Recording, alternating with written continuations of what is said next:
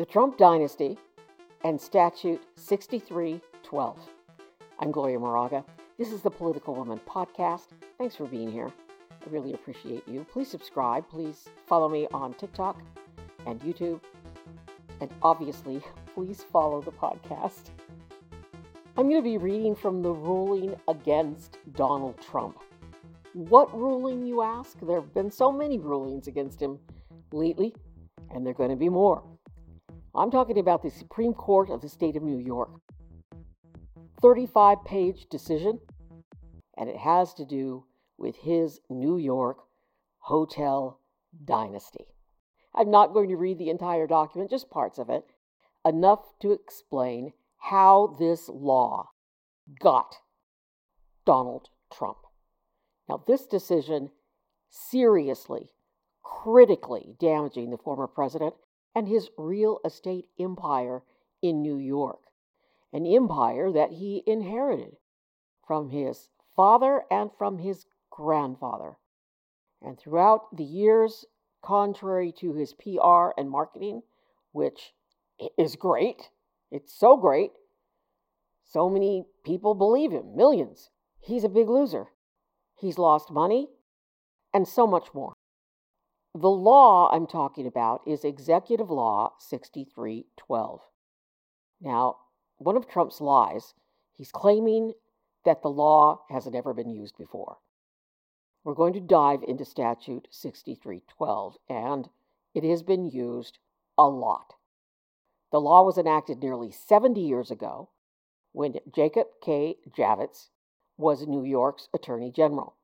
And since then, it has been like a go-to law for the Attorney General's office in New York. And it has been center of the universe in a wide range of recent civil actions and lawsuits that have actually resulted in hundreds of millions of dollars in settlement.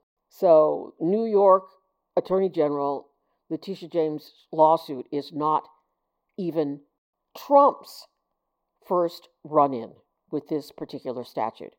Her predecessors employed it in legal actions against Trump for his for-profit venture, Trump University, and his family charity, the Trump Foundation, both of which paid millions of dollars to resolve the cases, and the foundation was dissolved. Do you remember this? The charity scam. Trump's charity scam was a nightmare. It was supposed to raise money for a number of projects, including the city's Meals on Wheels that help older people get food that they need to live. It ripped off the United Negro College Fund and the U.S. Holocaust Memorial Museum, among other things. During the course of this lawsuit, Trump admitted, among other things, to arranging for the charity to pay for a $10,000 6-foot portrait of, you guessed it, of Trump. Oh, man. He also agreed to pay back $11,000 in foundation funds that he spent on sports memorabilia and champagne at a charity gala. So this is money that's supposed to be going to old people who are hungry in New York, and he spends it on a portrait of himself. Oh, man, this guy. And we all remember the university scam, Trump University. Trump fought this case for years and years.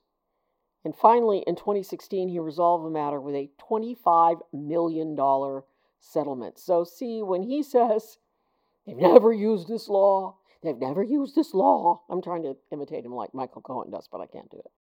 When he says that, it's a big fat lie. Because not only have they used it hundreds of times against other corporations, they've used it twice against him for his scams and his grifting. All right, so to the ruling. It's the people of New York versus Donald Trump et al. So it includes his two old kids, the two old boys, the old man, Alan Weisselberg, the man who's already gone to jail for Trump, and another high-ranking Trump business dude, scammer Jeffrey McConney. And here's how the document begins, quote, "After presiding over a non-jury trial that began on October 2nd, 2023, and ended on December 13th, 2023, with closing arguments on January 11th, 2024, this court makes the following findings of fact and conclusions of law and issues this decision and order. Summary. Donald Trump and entities he controls own many valuable properties, including office buildings, hotels, and golf courses. Acquiring and developing such properties required huge amounts of cash. Accordingly, the entities borrowed from banks and other lenders. The lenders required personal guarantees from Donald Trump, which were based on statements of financial condition compiled by accountants that Donald Trump engaged. The accountants created these compilations based on data submitted by the Trump entities. So in order to borrow more and more at lower prices, defendants submitted blatantly false financial data to the accountants, resulting in fraudulent financial statements. When confronted at trial with the statements, defendants, fact and expert witnesses simply denied reality, and defendants failed to accept responsibility or to impose internal controls to prevent future recurrences. As detailed herein, this court now finds defendants liable, continues the appointment of an independent monitor, orders the installation of an independent director of compliance, and limits defendants' right to conduct business in New York for a few years. End quote. Wow. So that's the whole enchilada right there. The court finds that they lied about their properties. They got their accountants to lie. When they were confronted with all these lies, instead of saying, oh man, yeah, we did it, they doubled down and said, like Donald Trump has said, oh, Mar-a-Lago's worth 1,000 times more than what they say. Yada, yada. Being a big liar. Now, some people have contended, and this is just me talking, that this is a victimless crime. And the judge kind of lays out how this isn't a victimless crime. How when banks are lending money, large sums of money, hundreds of millions of dollars and millions of dollars, to someone who's lying about their properties, it takes away from others. And the banks really, in the long run, lose money, and insurance companies lose money. And it's bad for business to have crooks running things and ruining things for everybody else. I mean, it's the law, pure and simple. Important here, too, is the independent monitor and director of compliance. So not only is Trump hit with that huge fine, which I'll talk about in a sec, he's lost control of running his own company for a couple of years. And it could have been a permanent losing of control, but the judge was prudent in this area. I think because he wanted to avoid it being overturned on appeal. Then the document next lists all the defendants. As I've said, it's Donald Trump, the two old man, boy kids, and then the old man, and then the other guy. And then it lists what the plaintiff alleges the defendants did, and the plaintiff is this Attorney General, Letitia James, and the state of New York. Plaintiff essentially alleges that 1, the individual defendants, Donald Trump and the whole gang, violated New York Executive Law 6312 by submitting false financial statements to banks and insurance companies to obtain better rates on loans and insurance coverage. And 2, that the holding entities are liable for the individual defendants' misdeeds. Then he says defendants, 1, allege that the statements that they made were completely or substantially correct. So this is Donald Trump saying what he thinks, or his side. And 2, that the borrowers paid back all loans fully and on time. So that's the end of the quote. That kind of gives you the introduction to this case. And then Engeron throws in a paragraph about common law fraud, and he goes on and on. I won't read it all. Bottom line, he says that common law fraud, which is not this particular statute, but regular fraud, is difficult to prove. And he said, therefore, he concludes, fraudsters were having a field day in New York prior to 6312. And here's an important quote for everybody who just talks about victimless crime stuff. Here's one of the key issues. Quote, this court takes judicial notice that New York State, particularly New York City, is the financial capital of the country and one of the financial capitals of the world. The city's fabled Wall Street is synonymous with capital formation, investing, trading, lending, and borrowing. In a summary judgment decision and order dated September 26, 2023, the court addressed the state's judicially recognized interest in an honest marketplace. In varying contexts, courts have held that a state has a quasi-sovereign interest in protecting the integrity of the marketplace, end quote.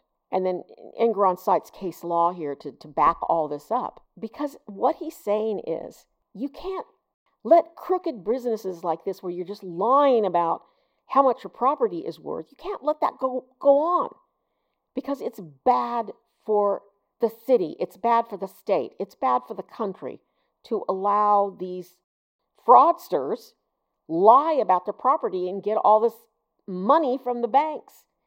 It's not good. We're not living in, a communist country where you just let people do whatever because they are rich and they have power. He's right. It's right. It's the right thing. So after citing case law to back all this up and why this is important, he writes, quote, timely and total repayment of loans does not extinguish the harm that false statements inflict on the marketplace. Indeed, the common excuse that everybody does it is all the more reason to strive for honesty and transparency and to be vigilant in enforcing the rules. Here, despite the false financial statements, it is undisputed that defendants have made all required payments on time. The next group of lenders to receive bogus statements might not be so lucky. New York means business in combating business fraud, end quote. Get it? So they repaid the fake, fraudulent, high inflated loans. But so what? What about the next guy? We've got to set an example. So that's the end of these quotes from the document. I'll go back and forth here. But the amount of money that Donald Trump was fined last week was at least $355 million. The old boy kids, man boys, were fined about $4 million, and the others were also fined. Interest is accruing as we speak. Now, Trump's going to appeal. Yes, that money's huge, but the other issue is that Trump is no longer going to be in charge of his dwindling New York real estate empire. He is going to be unable to do business in New York for 3 years, I think, in a period of time. And he's got these people now that are attached to his company making decisions on what he can and cannot do. And someone was saying after this decision that Trump's never had to answer to people, and it's not going to go well. It's the law. There is tons of information on how he over-evaluated his properties. And I've done videos on this, and I've done podcasts on this, and I'll search and I'll include links. A little more background on Section 6312. Trump's claim that Statute 6312 has never been used before, and that's a quote, is false, with a state of New York Attorney General using the law to bring lawsuits against a Northern leasing company, an e-cigarette company, JUUL Labs. In fact, they sued using this statute. And in December 2022, JUUL agreed to a settlement reportedly between 1.2 and 1.7, get ready for it, billion with 10,000 plaintiffs. This is big. So, yeah, they've used this with other companies. Trump's such a liar, and he's just got everybody fooled. Well, not everybody. He's got 1/3 of the country fooled. Another company they use is a predatory lender. And there's so many cases. In fact, I have a whole big article on some of the cases. But it goes on and on and on. There's quite a few. It's a very powerful statute, says David Notchman, who used this statute many times during his 10 years as Attorney General. He's the guy, the Attorney General in New York, who brought the case against the opioid companies. He's now a visiting lecturer at Yale Law School. And he kind of explains why the law is so powerful. The power, he says, stems largely from a relatively low bar to proving fraud. In these cases, the Attorney General's office does not have to show that defendants intended to defraud anyone or their actions resulted in financial loss. It can make a case based solely on significant misrepresentations or deceptive practices. And it goes on, but you get the gist. It gives the Attorney General the power to stop this fraud. Which brings us to Trump's claim that this is all designed to attack him because he's running for president.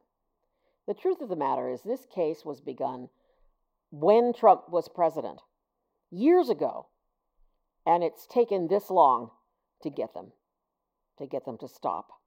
Clearly, they lied about the worth of their properties. And as a result, they got all this extra money to do whatever they wanted with it. And they got lower interest rates and lower insurance rates and on and on. They fixed other companies while they were scamming the banks and getting money, and then they would borrow money off those companies. I mean, it was a whole big shell game scam. I don't want to go on and on, but wow. It's important, and I did want to explain it. I will have some links.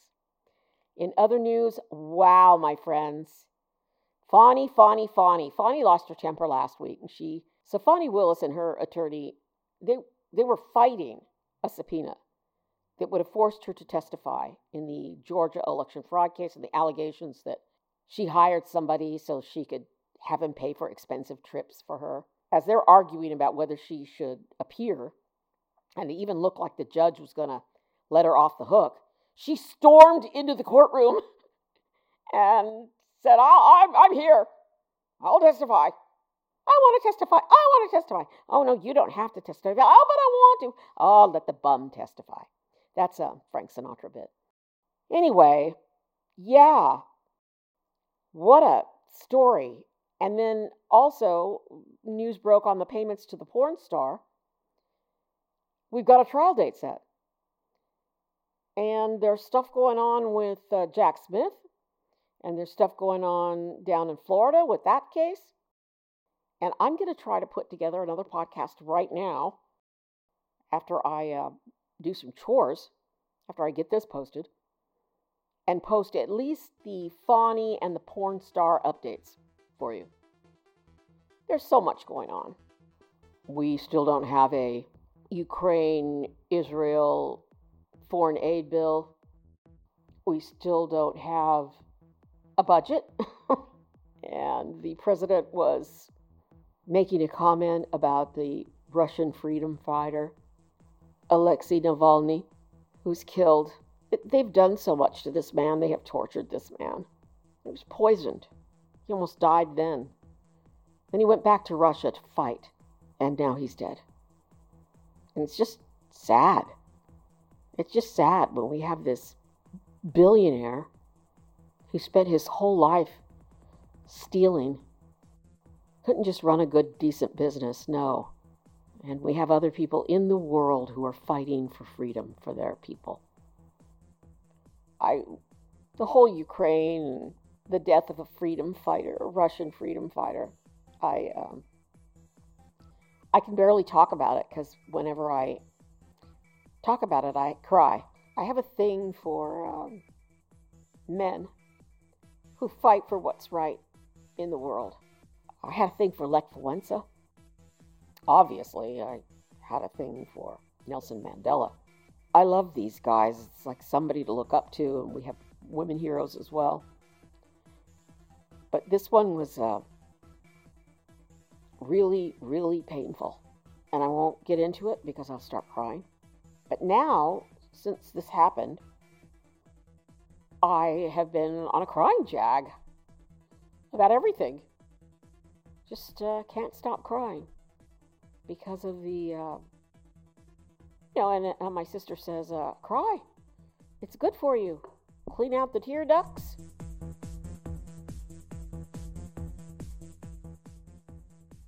I'm Gloria Moraga, political woman. Please subscribe. These are confusing,